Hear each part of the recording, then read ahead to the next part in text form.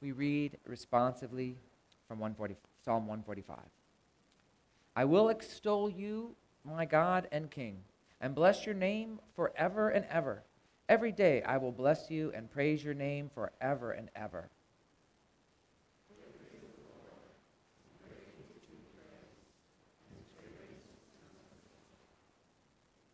One generation shall commend your works to another and shall declare your mighty acts.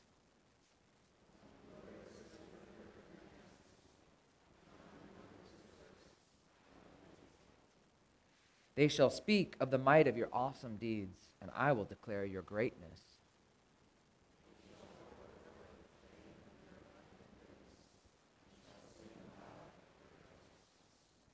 The Lord is gracious and merciful, slow to anger, and abounding in steadfast love.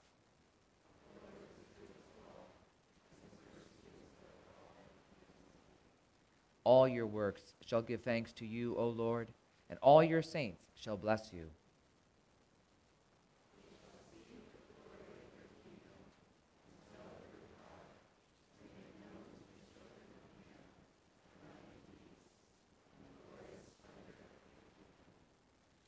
Your kingdom is an everlasting kingdom, and your dominion endures throughout all generations. The Lord is faithful in all his words and kind in all his works.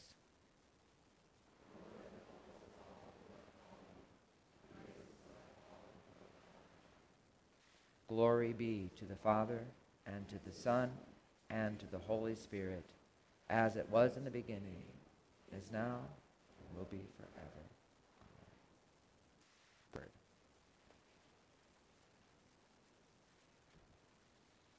Our Old Testament reading is taken from Zechariah chapter 9. Rejoice greatly, O daughter of Zion. Shout aloud, O daughter of Jerusalem. Behold, your king is coming to you, righteous and having salvation is he, humble and mounted on a donkey, on a colt, the foal of a donkey. I will cut off the chariot from Ephraim, and the war horse from Jerusalem, and the battle bow shall be cut off, and he shall speak peace to the nations. His rule shall be from sea to sea, and from the river to the ends of the earth. As for you also, because of the blood of my covenant with you, I will set your prisoners free from the waterless pit. Return to your stronghold, O prisoners of hope. Today I declare that I will restore to you double. This is the word of the Lord. And our epistle reading is from Romans chapter 7. For we know that the law is spiritual, but I am of the flesh, sold under sin. For I do not understand my own actions, for I do not do what I want, but I do the very thing I hate. Now if I do what I do not want, I agree with the law that it is good. So now it is no longer I who do it, but sin that dwells within me. For I know that nothing good dwells in me, that is, in my flesh. For I have the desire to do what is right, but not the ability to carry it out. For I do not do the good I want, but the evil I do not want is what I keep on doing. Now if I do what I do not want, it is no longer I who do it, but the sin that dwells within me. So I find it to be a law that when I want to do right, evil lies close at hand. For I delight in the law of God in my inner being, but I see in my members another law, waging war against the law of my mind, and making me captive to the law of sin that dwells in my members. Wretched man that I am, who will deliver me from this body of death? Thanks be to God through Jesus Christ our Lord. So then, I myself serve the law of God with my mind, but with my flesh I serve the law of sin. This is the word of the Lord. Please rise for the Holy Gospel. Our Gospel is taken today from Matthew chapter 5, where Jesus said, You have heard that it was said to those of old, You shall not murder, and whoever murders will be liable to judgment. But I say to you that everyone who is angry with his brother will be liable to judgment. Whoever insults his brother will be liable to the council, and whoever says, You fool, will be liable to the hell of fire. So if you are offering your gift at the altar, and there remember that your brother has something against you. Leave your gift there before the altar and go. First be reconciled to your brother, and then come and offer your gift. Come to terms quickly with your accuser while you are going with him to court, lest your accuser hand you over to the judge, and the judge to the guard, and you be put in prison. Truly I say to you, you will never get out until you have paid the last penny. This is the gospel of our Lord. Well, good morning again. God's grace, mercy, and peace be with you from our Lord and Savior, Jesus Christ. We are at the middle mark in this message series on the Ten Commandments. Today we're looking at the fifth commandment, not Beethoven's fifth. Let's read this commandment out loud together. You shall not murder. Just 4 simple words in English, only 2 words in Hebrew. So what is murder? We're going to be talking about that. But first, let's talk about what it's not. It is not the killing of animals. In Genesis, God gave mankind dominion over his creation, including animals. Everything that lives and moves will be food for you. So it's not what God has in mind when he says, you shall not murder. Sometimes we simplify the commandment for kids and we say, thou shalt not kill. But there is a distinction, and that's why we use the word murder instead of killing. Another thing that is not in view are just wars and capital punishment. This is actually from Romans 13. It says Matthew 5 on the bottom. But Romans 13 tells us that rulers do not bear the sword for no reason. The government is actually an agent of the Lord carrying out justice on his behalf. So that's not in mind with this commandment. So what is murder? Well, if you want a legal definition, you can go to California Penal Code, 187. Murder is the unlawful killing of a human being or a fetus with malice aforethought. And that's the taking of someone's life illegally. Not only applies to homicide, but it also applies to suicide and assisted suicide, euthanasia in most states. California's Penal Code 401 says any person who deliberately aids, advises, or encourages another to commit suicide is guilty of a felony. Now, there are some nuances in both of these penal codes that allow for abortions to be considered legal and physicians to prescribe lethal drugs, but regardless of any nuanced legal status in our state or in our nation, all of these, homicide, suicide, assisted suicide, abortion, are considered wrongful death according to the Bible.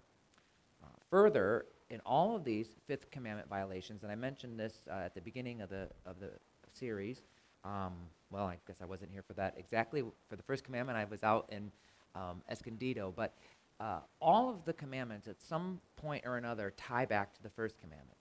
And in this particular case of the fifth commandment, you shall not murder, it actually ties back to the first commandment as well, because people are doing something that God reserves for himself alone. The Lord says in Deuteronomy, I put to death and I bring to life. This is God's responsibility. This is only God can do. You might be thinking, well, I mentioned this at the beginning. We could skip this commandment because I haven't done any of those. But be careful if you measure the commandment, or really any of God's laws, against the letter of the law. That's what the Pharisees did. They were very concerned with obeying the external requirements of the law. They followed it in a very legalistic, very wooden, very joyless way. They did not really consider very much about God's loving intent behind the law. They were only interested in scoring points by which they could justify themselves and therefore in their own eyes. But as Jesus often did when he talked about God's law, he goes much deeper than any surface sin. And in today's gospel, as part of his Sermon on the Mount, Jesus says this. I'm using a slightly different translation or version of the English Bible here. He says, you have heard that it was said to the people long ago, do not murder, and anyone who murders will be subject to judgment. But I tell you that anyone who is angry with his brother will be subject to judgment. Again, anyone who says to his brother, Raka, is answerable to the Sanhedrin. But anyone who says, you fool, will be in danger of the fire of hell. This is Jesus. He's saying that in God's kingdom, not only is it against the law to murder, he says, you know this commandment, but I say to you, as he always does, he goes farther. He says, not only is it against the law to murder, but it's against God's law to harbor anger against someone. So now we have more to talk about, right? Unresolved anger itself is a punishable sin. Jesus is saying, yeah, you know about murder, but I want you to consider anger. Is it not the root of murder? When we saw that California Penal Code a little bit earlier, it talks about malice, aforethought, malice, malintent. Even the legal definition of murder assumes anger and malice. Now, is anger itself sinful? Not necessarily. Anger is an emotion. It happens. The fact that we get angry isn't the issue. It's what we do with that anger, and it's what's behind that anger. Is the anger driven by selfishness, by pride, by desire to control? Then that anger is rooted in sin. There is something called righteous anger, which would be anger for the right reasons. We see passages in the Bible where Jesus himself was angry when he's here depicted clearing out the temple. He was very angry because his father's house was being desecrated. He was angry at other times because man-made laws were obscuring God's grace, and so on it goes. Anger under the right circumstances can be good because the anger would do good. In that case, the anger itself is not sinful. So we need to be careful about what's driving our anger and what we do with that anger when it arises. But if we allow that anger to fester, become unresolved, to boil, it can drive us to do things that we previously thought were unthinkable. I had a seminary professor who said that any one of us is capable of any sin under the right circumstances. And I can still remember when he said that, I bristled at the thought. It just sounded so terrible that any one of us is capable of any sin under the right circumstances. And I didn't like it when he said it, but I've thought about it more and more, and I think I agree with him. Take note sometime how in a fit of anger you say and do things to hurt even people that you love dearly. And I think what happens as we grow spiritually and we mature spiritually, we learn to recognize more quickly what's behind our anger, and we learn how to diffuse our anger sooner. More on that in a minute. We'll get to how to diffuse our anger. Point is, anger itself isn't a sin, but unresolved anger is sinful because it leads to sinful actions. That's why we see Jesus gives us some specific examples going back to that gospel reading. He says, anyone who is angry with his brother will be subject to judgment. Again, anyone who says to his brother, Raka, is answerable to Sanhedrin, but anyone who says, you fool, what's behind that, Raka means something like empty head, so you could say maybe something like idiot. It's not a nice word, and actually in the English Standard Version that we read today, it just said anyone who insults his brother. That's basically what that is. And what's behind the you fool is in Greek the word moros, which we get our word moron from. These are not nice names. It's even mildly offensive as I'm saying them to you here in an instructive way. But Jesus is showing us that with just a couple examples, how anger can lead to sinful behavior. And you might think, well, name-calling is the least of my sins. Well, that just goes to show you how high God's standard, even for this commandment, is, how high his standard is above ours, how simple his love exceeds ours even to this extent. So something even so seemingly insignificant as name-calling, God takes very serious, even to the point of saying you'll be in danger of the fire of hell. So my question for you is, why? Why is this so serious to God? It's just words, right? It's not like murder. And yet I would just ask you to think back to your childhood and think of how many physical scars from your childhood. And I'm talking about things like falling off the bike, falling off the monkey bars, falling off those spinny things when they were still legal, all the fun toys. Think of when you got physical scars and they've healed over, and you completely forgot about them. But then think about some angry words or mean names that you recall, the things that were said to you years and years ago, and they still cause you pain today, right? There's no such thing as just words. And Jesus is pointing this out. And I think the reason Jesus and God is really teaching us that this is such a serious sin is because when we're angry like that, we're losing sight of the fact that the person that we're treating like that is a person that God loves, a person for whom our Savior died. Whether they know it or not, whether they're behaving like it or not, we're not supposed to treat people who God loves, we're not supposed to treat them that way. So, therefore, God wants us to root out the very cause of anger before it grows into something worse. Apostle Paul said, in your anger, do not sin. Do not let the sun go down while you're still angry, and do not give the devil a foothold. Anger can become sinful if you let it grow after the sun goes down. The devil gains a foothold. A few verses later, Paul says, get rid of all. He gives us some examples here. Get rid of all bitterness, rage, and anger, brawling, and slander, along with every form of malice. You don't get to keep any of it. If you've been harboring something against someone, you've got to let it go. All of it. Every form of malice. And he gives even a little list of different ways that this anger or malice can take shape in his letter to the Colossians. He says, but now you must rid yourselves of all such things as these: anger, rage, malice, slander, filthy language from your lips.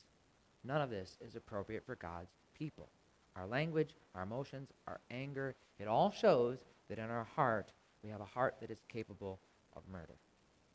That's what's behind all this. So I'm going to be talking for the remainder of our time about some practical advice about anger, but we need to keep in our mind that the reason we're talking about anger today is because Jesus knows it's at the root of this fifth commandment. What God really lovingly wants for us, and I think Rachel shared with the kids very well, is he wants us to have a healthy, safe life with the people that he's put around us. So let's talk about some practical advice about anger, and I need a disclaimer here. I'm not a psychologist. I'm not a licensed therapist. These are just some practical things I've learned about in my life, trying not to sin when I'm angry. And yes, I do get angry, sometimes more than I should, but through experience and letting God's word speak in my life, I find these things to be true, so I'm sharing them with you. First is, anger is an alarm. Just like the check engine light in your car. You feel anger, the first thing you should be asking yourself is, what's setting off the alarm? Usually it's something like loss of control, selfishness, pride, fear. All these things need to be dealt with at their root. Just like you don't beat up the check engine light on your car to fix the problem. You have to figure out what's the problem. Anger tells you have to figure out what's really the root of the problem.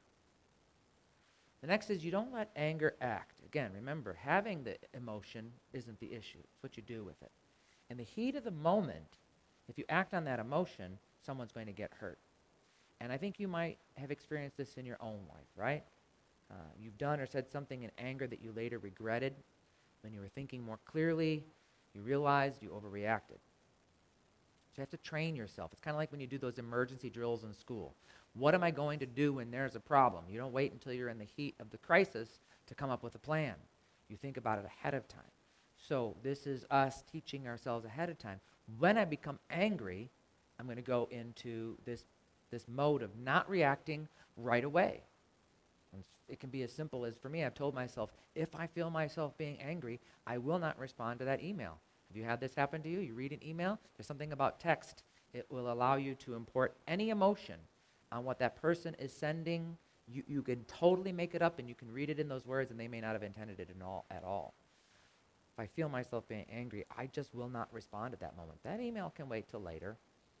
And usually, and I really would say always when I've done that, and I've waited to write it, I never write what I originally thought I was going to write. And in my mind, I was so convinced needed to be said.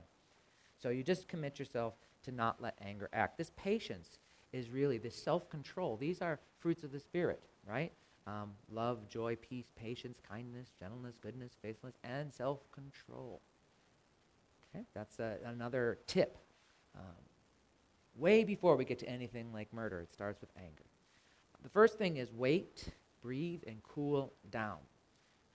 When you're angry, it's actually more likely that you're not going to think and act rationally. You're going to be on the defensive, and you're going to act in a reactionary way.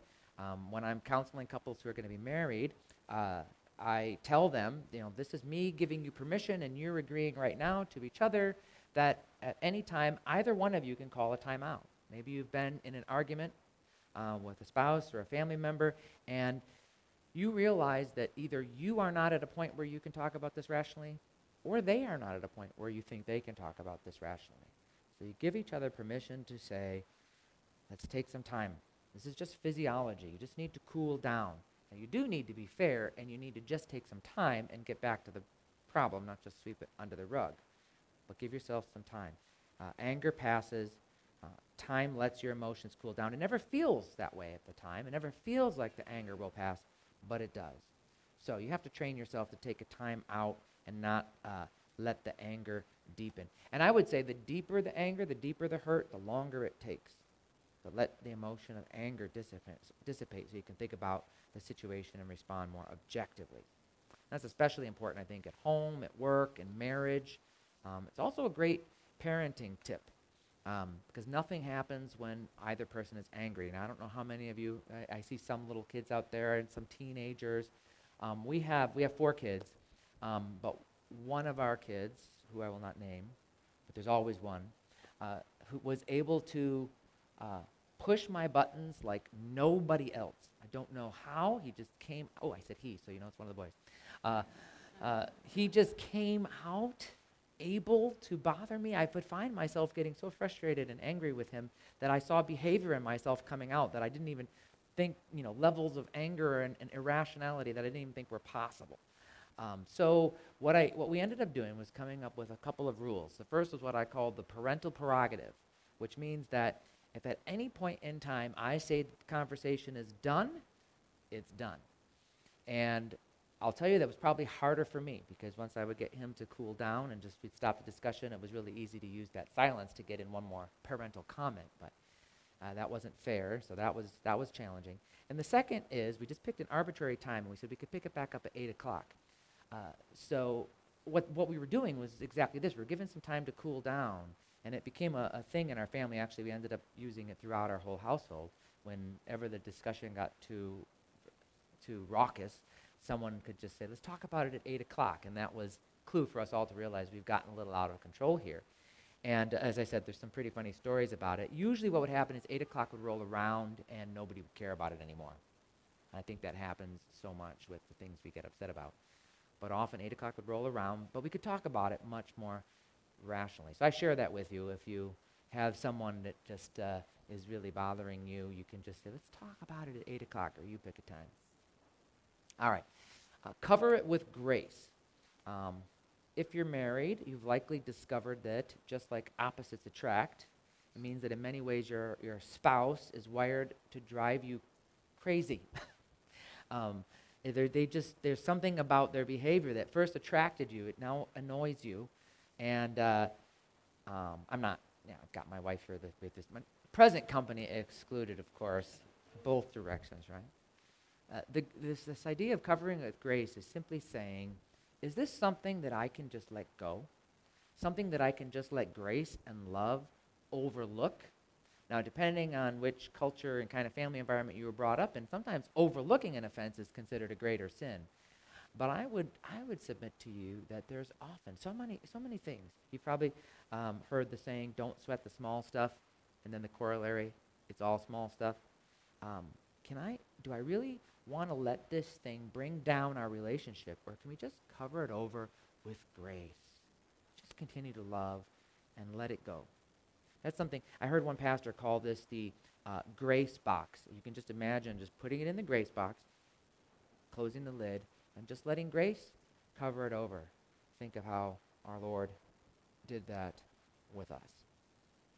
Sometimes the offense does bother you to the point where it needs to be discussed, and that's where this next one is important.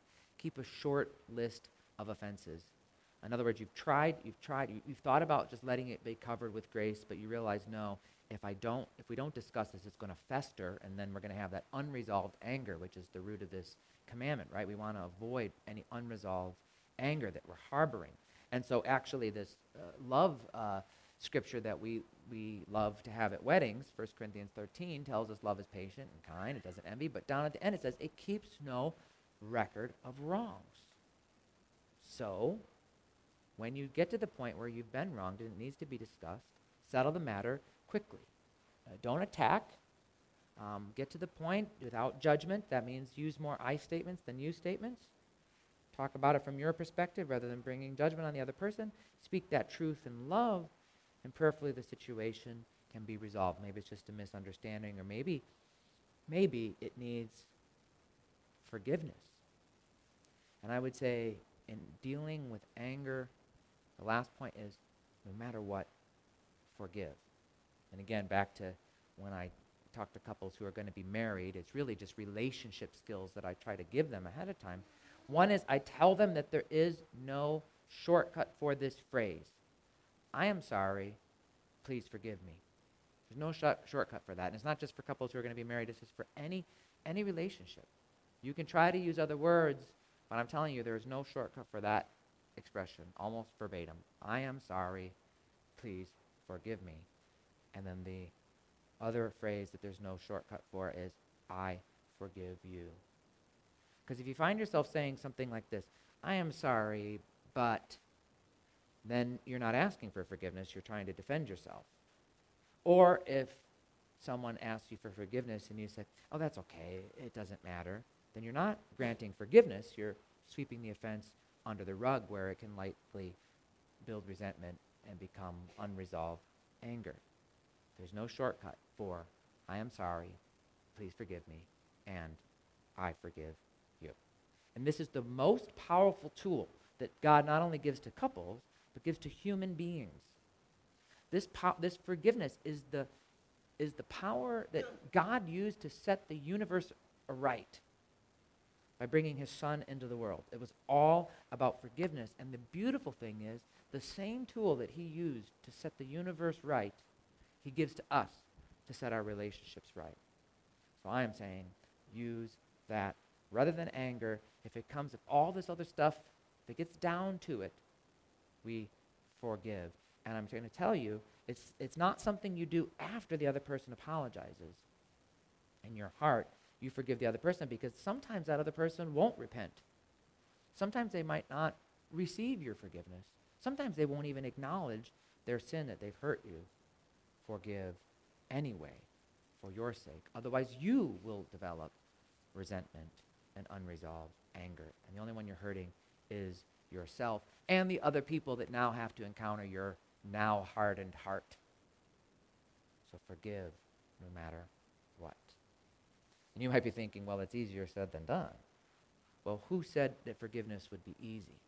Remember, forgiveness cost God the life of his only son on the cross.